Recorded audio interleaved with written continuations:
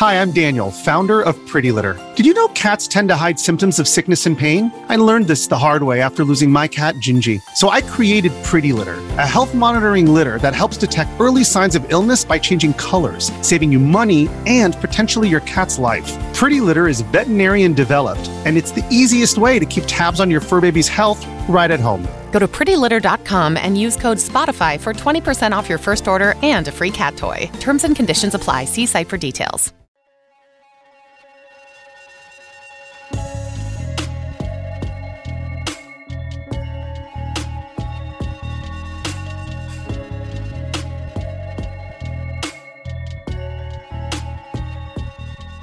For years, we have wanted to create a podcast on sexual violence. The weeks of shelter in place have given us the opportunity to do so. We both teach courses on sex crimes, and for years we have wanted to take this information and offer it to a general audience in a consumable and conversational way. What that means, the commitment we make to our listeners, is that the information we share with you will be research-based, and when we offer an opinion, we will state it as such.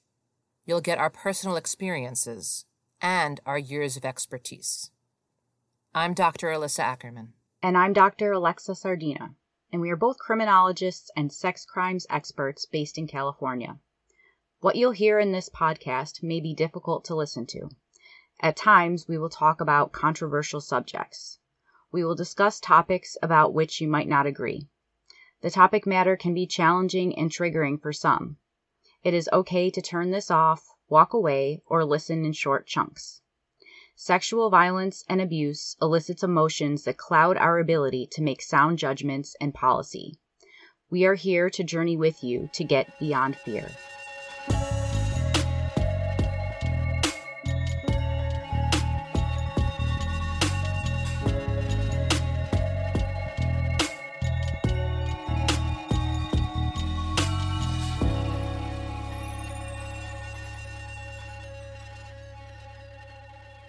Welcome to our first episode of Beyond Fear. I'm Dr. Alyssa Ackerman. And I'm Dr. Alexa Sardina. We'd like to remind you that this podcast, and this episode in particular, includes candid conversation around sexual violence. If this is a difficult topic for you, or you believe it might be, don't listen alone.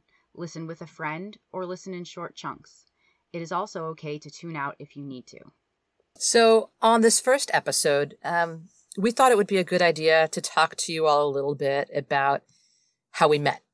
This podcast is really a labor of love and comes from a friendship that Alexa and I built over a really short period of time. We've only known each other for a couple of years. And in that time, we have been collaborators and colleagues. We have written together.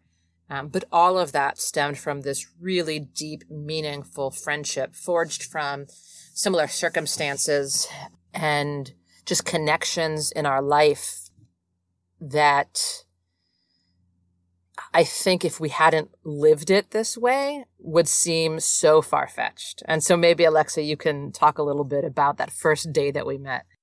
Sure. So also, it's just a unique relationship that I don't share with anyone else. And Alyssa very quickly became my ride or die in many different contexts and circumstances. But we originally met because I was moving from Seattle, Washington to Tacoma, and posted this on Facebook. And a friend of mine said, "Oh my gosh, you're moving to Tacoma. You have to meet Alyssa Ackerman. You two will love each other." And people do that a lot, and usually I typically ignore it, but I was hearing this name Ackerman. Why does this name sound so familiar? And I realized, oh my gosh, this is the Alyssa Ackerman that I had cited all throughout my dissertation research. And so I nervously contacted Alyssa and met her at a local coffee shop in Tacoma. And the rest, as they say, as cheesy as that is history. So we hit it off right away and just learned through every time we spoke, we learned that there was another way that our lives intersected. And so, this collaboration exists on many different planes, and this is just another way to work together. And this is a passion that we both have, is to bring sort of our story as a way to communicate about sexual violence outside of the academic realm. And it's so interesting. I remember that day when we were meeting in Tacoma, and I was sitting there thinking, Sardina, why do I know that name? And I had quite literally just finished reading your dissertation, because we are both members of an organization that was giving out an award that you had applied for.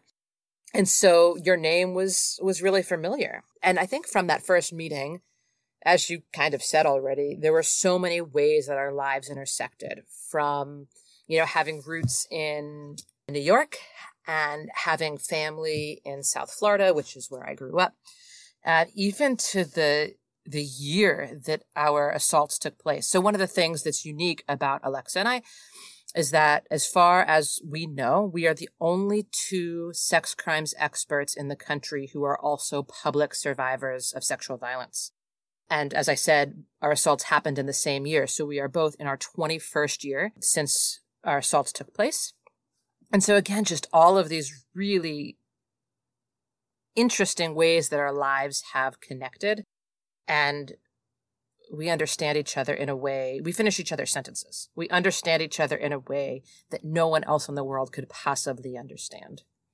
And I struggle right now to not finish her sentences as we record this podcast. That's something I'm trying to learn to do, is shut up. But I think that Alyssa and I'd also here feel like it's a good idea to give you a little bit of background about our sort of specific personal experiences with sexual violence.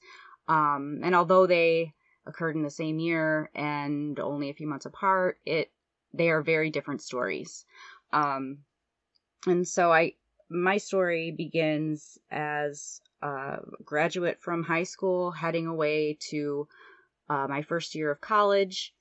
And I went to a school in Boston. I was there for about a week, and I went out one night with friends. I came home, went to bed in my dorm. I couldn't sleep, which is typical of me, still is. Walked across the hall to get a glass of water to the communal bathroom, and I was assaulted by a man hiding in a shower stall with a knife, a man I'd never seen before, and he assaulted me. So I had a pretty, what we'll talk about coming up as well, as a pretty rare experience in terms of the types of sexual assaults that happen, or the relationships between the offender and the victim. I reported the offense right away, which is also uncommon, and we'll talk about that as well. I also went through the criminal justice process and testified, which was an extremely difficult and challenging situation for many reasons. And eventually he was found guilty, and he's been incarcerated now for quite a while. So I share some of those details because they'll become sort of important examples as we move through this episode and through others. But Alyssa's story is very different from mine in several ways. Alyssa, did you want to share some of your story? Yeah, so my assault happened, I think, 4 months before your assault occurred. I was a junior in high school. I was 16 years old. And I had been at a party with my girlfriend. It was a Saturday night. And this was a party that I had not told my parents that I was going to. And that becomes important because it's one of the reasons why I didn't disclose what happened. So I was at this party that I had lied to my parents about being at. It was the first house party I had ever been to. And this young man who was at the party befriended me and asked if I wanted to go for a walk on the beach with him. We walked for 20 minutes or so, at which point he behaved toward me as if he wanted to engage in some kind of sexual act with me, and I refused. He had seen me kissing my girlfriend earlier in the evening, so it was kind of a confusing thing. And when I said no, it got pretty violent from there. The details are not important. What's important is that I didn't tell anybody. Number one, because, as I just said, I had lied to my parents about where I was going to be that night.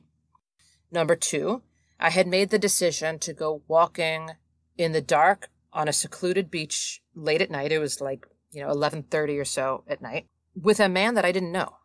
And so for all of these reasons, I thought that no one would believe me if I came forward and talked about this. So I didn't say anything. The first time I mentioned it, I was in graduate school. It was 6 or 7 years later.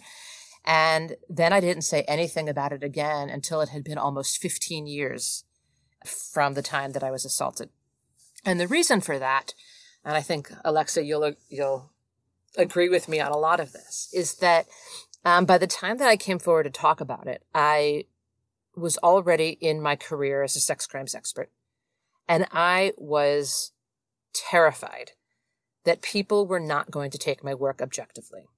That somehow, because I was a rape survivor, I couldn't possibly be objective in understanding and thinking about policy related to sexual violence. When people asked me why I went into this field, I told them that I took this really cool class in graduate school, which is true. I did take a really cool class in graduate school, but that's not why I went into this field. And then a close colleague and friend of mine, Dr. Jill Levinson, I disclosed to her and I told her my fears. And she said, if people aren't going to take your work objectively, they're not going to take your work objectively. And really, you have no control over that. You have an important story to tell.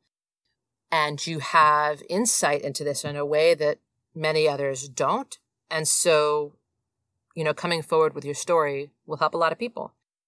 And so at that point, I came forward with it. And I had sort of a different experience because I reported right away.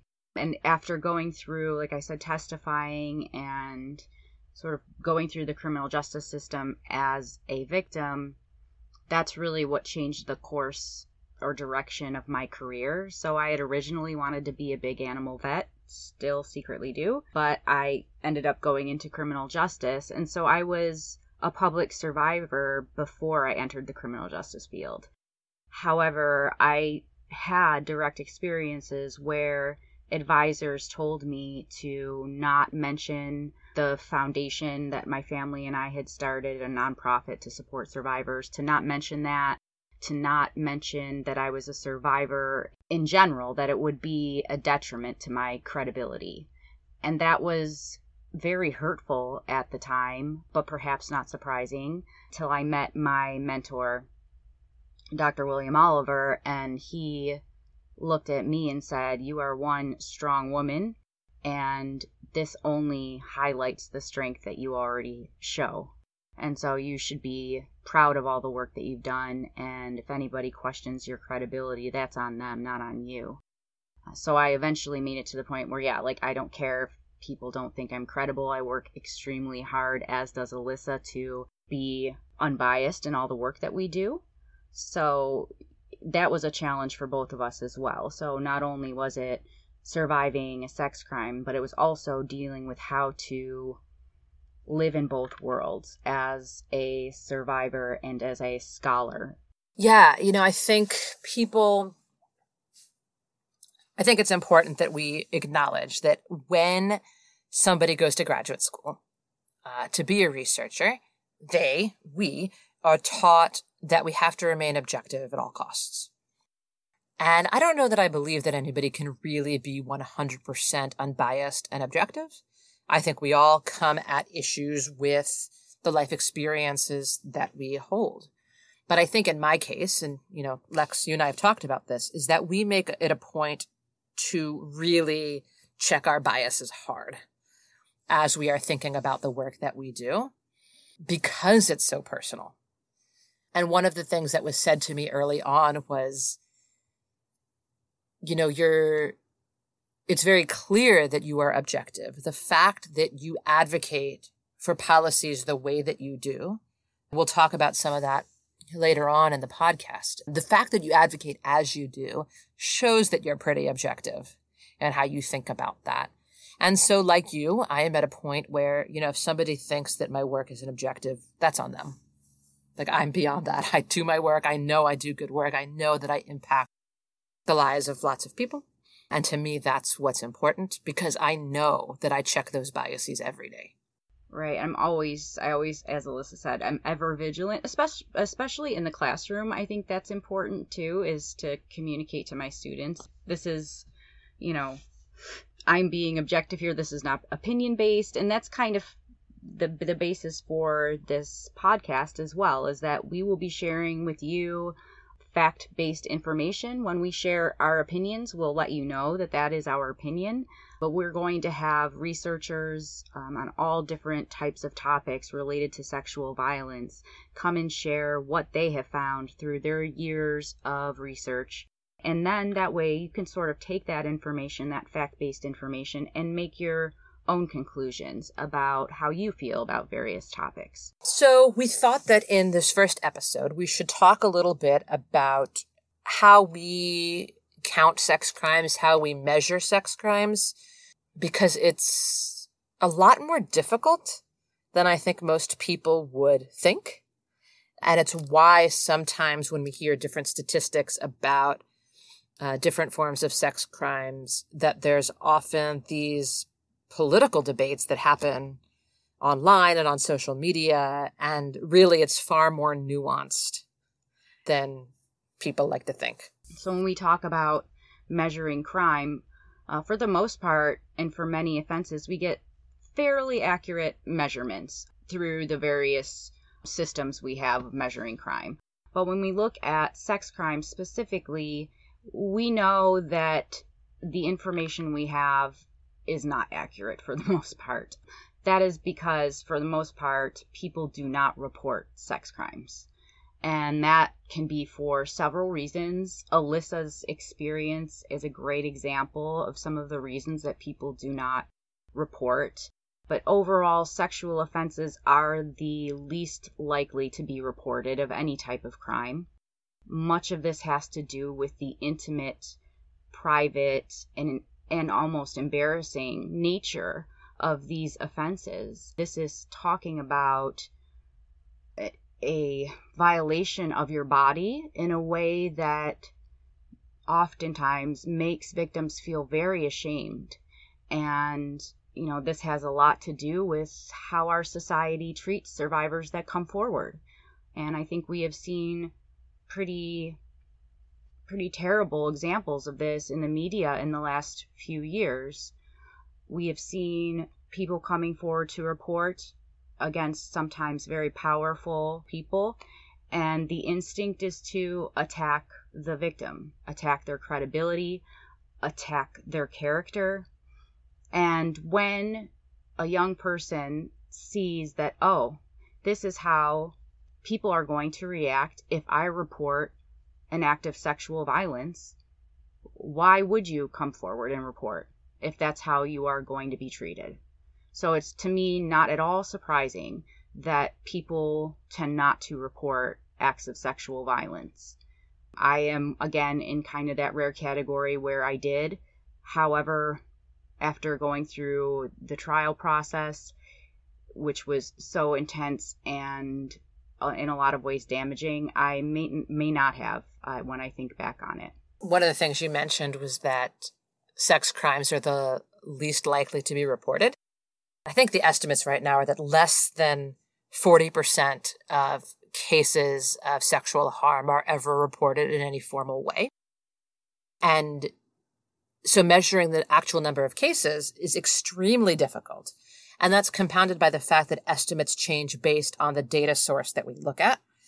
So there are formal reports to law enforcement that are compiled by the Federal Bureau of Investigation every year. There are also victimization surveys, there are self-report surveys, and depending on which you look at, you will see different estimates of sexual abuse. The formal reports from law enforcement are probably the lowest number that we have because so few people actually formally report. So all that is to say that understanding and unpacking this topic is not an easy task. And it begins with understanding why sexual abuse happens in the first place. So for a long time, there was this idea that sexual victimization was something that happened to others. It certainly didn't happen to people we knew, or so we thought. And we didn't talk about it because it was seen as a private matter. So the only time that we really heard about sexual victimization was via news accounts of particular types of cases. And Though we know so much more now about how and where victimization happens today, these same tropes still exist. And so what we have learned and why we believe that sex crimes have and will continue to increase during this pandemic is that the vast majority of sex crimes are committed by somebody known to the victim. And I think it's really important that we acknowledge that, these cases of the boogeyman in the alleyway, they exist. They are real, right? Alexa, you are a perfect example of that. A stranger lurking in the shadows who comes out and attacks you. Those do happen, but they are few and far between. Very much so. And so I think that we adhere to this, what we often call the stranger danger myth, for a lot of reasons as a society, because it makes us feel much more comfortable to think of things as an external threat rather than internal. It's very difficult for people to, and I'm not saying people like, hey, you guys, I'm saying all of us. It's very difficult to accept the fact that a perpetrator could be living inside of our house, because we have that idea of them as monstrous, and no one in our family is monstrous. So that really complicates the issue. But if we adhere to the stranger danger myth, all of the legislation that we have put into place, all of the prevention efforts that we have are really not going to prevent really much of anything, because they're not tackling the situation that is most common. And the situation that is most common is abuse taking place within the household or by someone the victim knows and trusts. Right. It's so much easier to believe that only a monster could do something like this than to believe for even 1 second that somebody that we know and love can behave in a way that is so harmful. A couple of years ago, I was doing some research on college campuses in the Pacific Northwest. And we were doing focus groups with students about what they believed could benefit their campus in response to or in ways to prevent rape and sexual assault.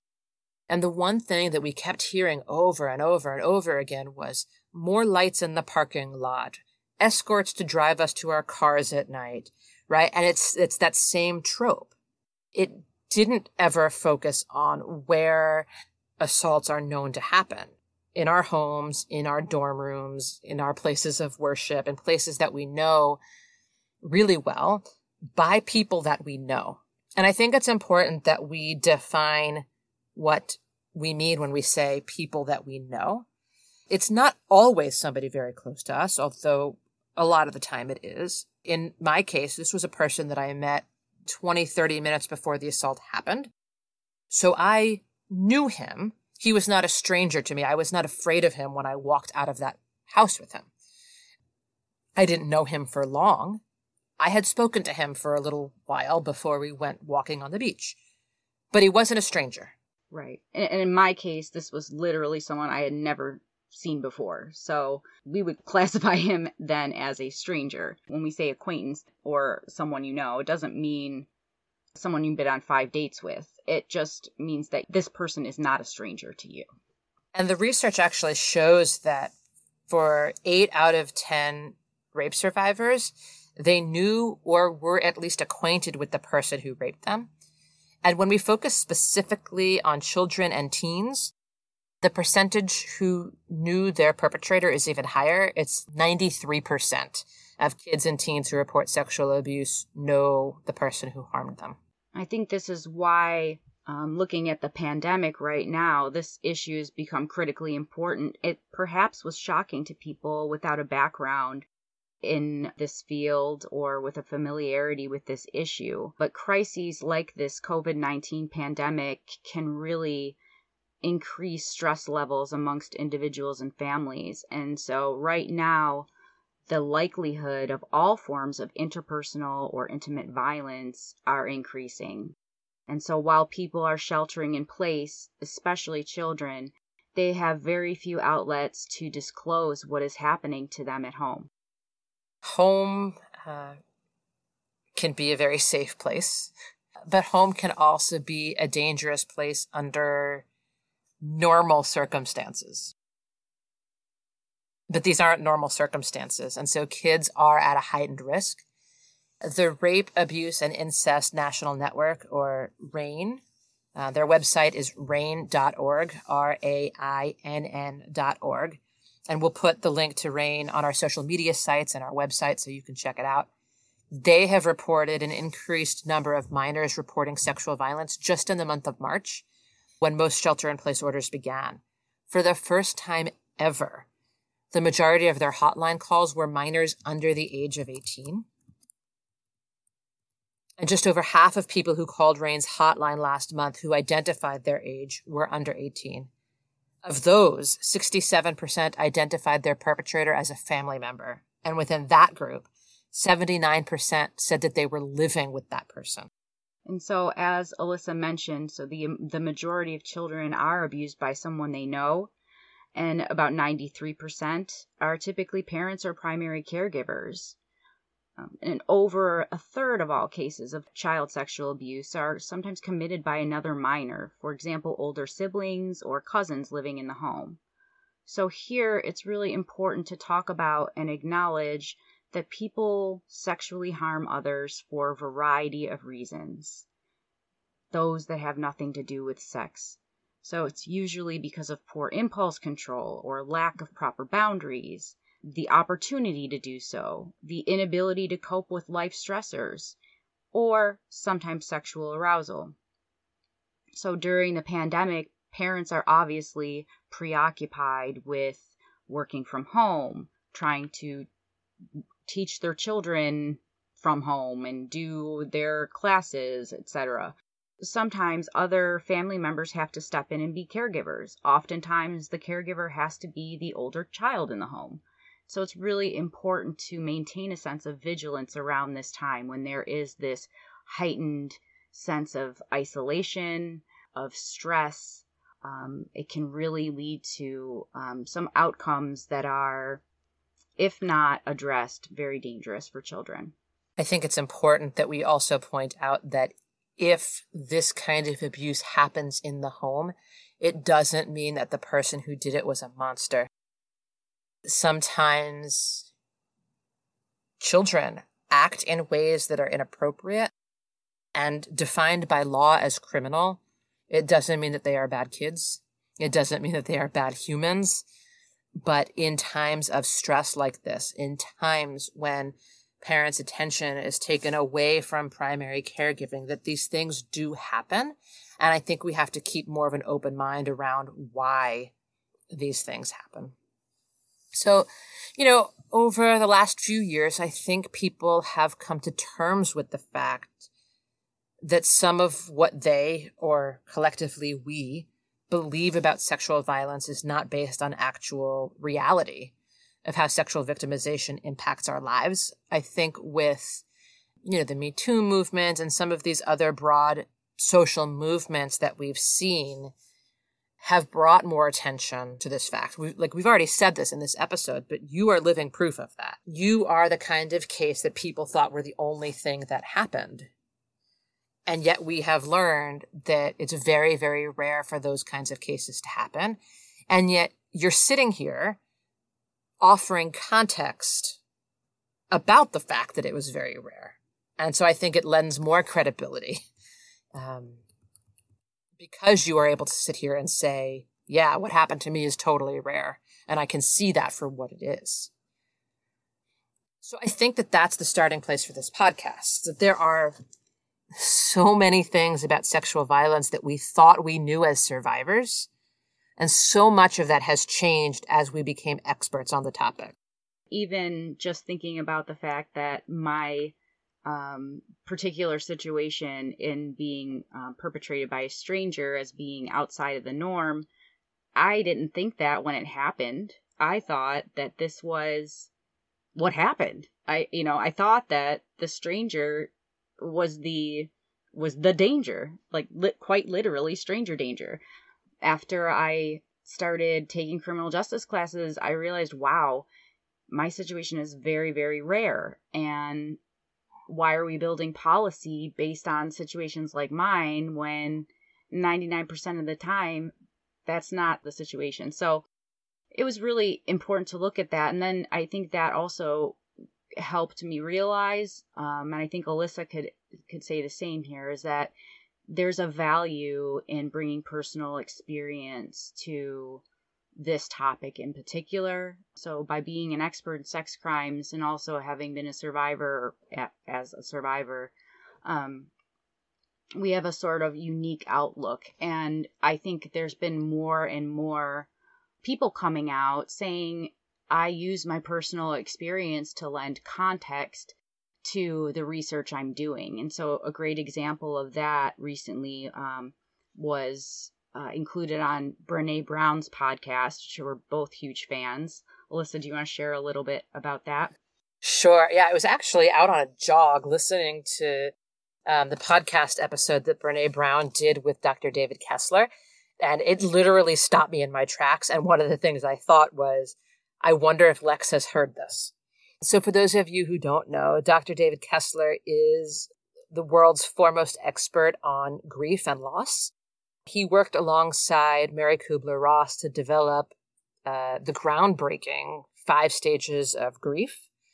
And he was on Brene Brown's podcast because he just published a new book called, I think it's called Making Meaning, the 6th Stage of Grief.